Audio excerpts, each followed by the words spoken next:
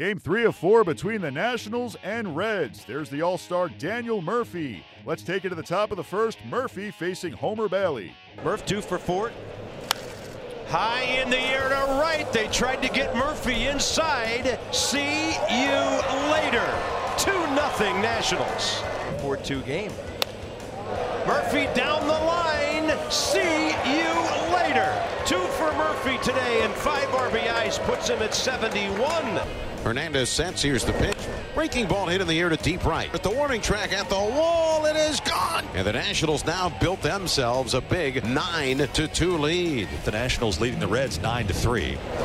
And a breaking ball pulled deep to left, fair into the corner. A long home run for Anthony Rendon. It's 10-3. Here's Jose Lobaton. Here's the pitch. Swinging a high drive to right center deep for Lobaton. Hamilton drifting back, and there it goes. The Nationals have a dozen on the board. It's 12-3.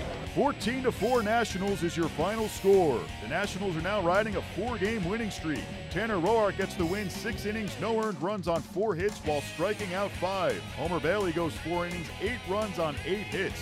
He drops to 2-3. Big trade day for the Nationals. They send Blake Treinen and 2 minor league prospects to the Athletics for Ryan Madson and Sean Doolittle. Here's what Nationals GM Mike Rizzo had to say. Well, with Madson and Doolittle, we get 2, quality human beings first and foremost. Great teammates, guys that are experienced in what they're going to do. We get guys with big stuff that have pitched at the end of baseball games. Both of them are capable of getting the final 3 outs, and I think it's something that'll stabilize our entire bullpen. How quickly did this one come together?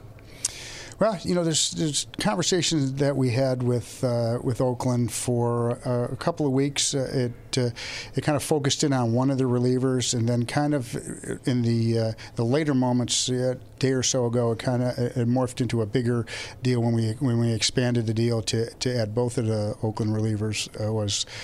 Probably came together pretty quick. Were you looking for guys that have experience at the back end, guys that could close potentially?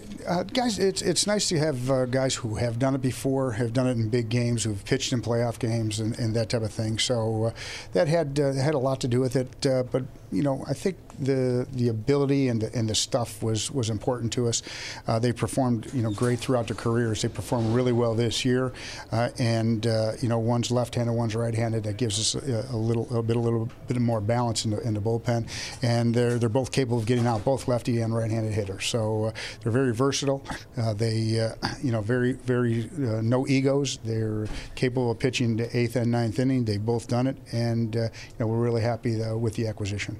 Do you expect to settle on one guy for the 9th, or can we still see kind of a committee situation? No, I think that Dusty will stabilize the bullpen and set on one guy and kind of get a little rhythm back there and get guys comfortable in their roles. How much did Doolittle's dominance against lefties this year jump off the page? He's done that for the majority of his career. We like the fact that he can get left-handers and right-handers out and fills up the strike zone and attacks hitters, and I think that's important for both Ryan and for Sean, and it's part of the reason that they're so appealing to us. When you were looking at the market, were you targeting guys that had control beyond this year? It's always important for us. Last year we did a rental deal with Melancon, and it worked out great for us. He was terrific, but it's often nice if at all possible to get guys that'll be with you for a while.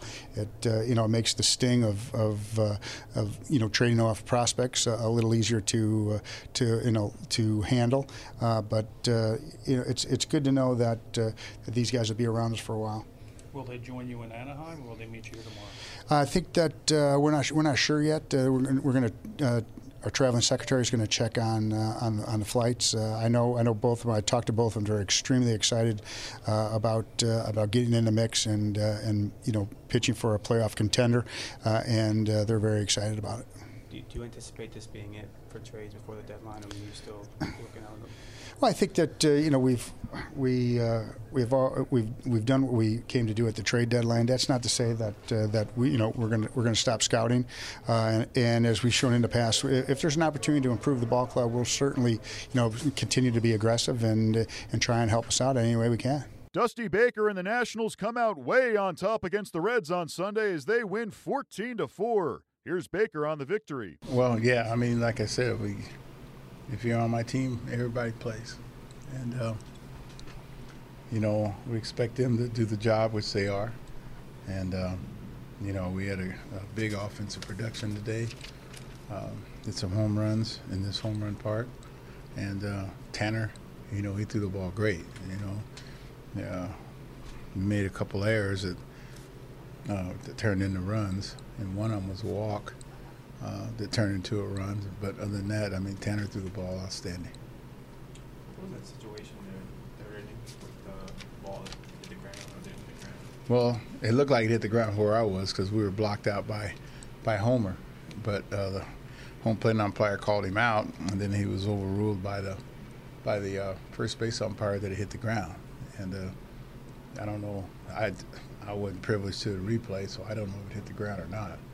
And you know, the first inclination of the home plate umpire is that it's strike three. They call him out, but like I said, he was overruled by the first base umpire because I saw him like it hit the ground versus a safe side. So it's okay. It worked out fine.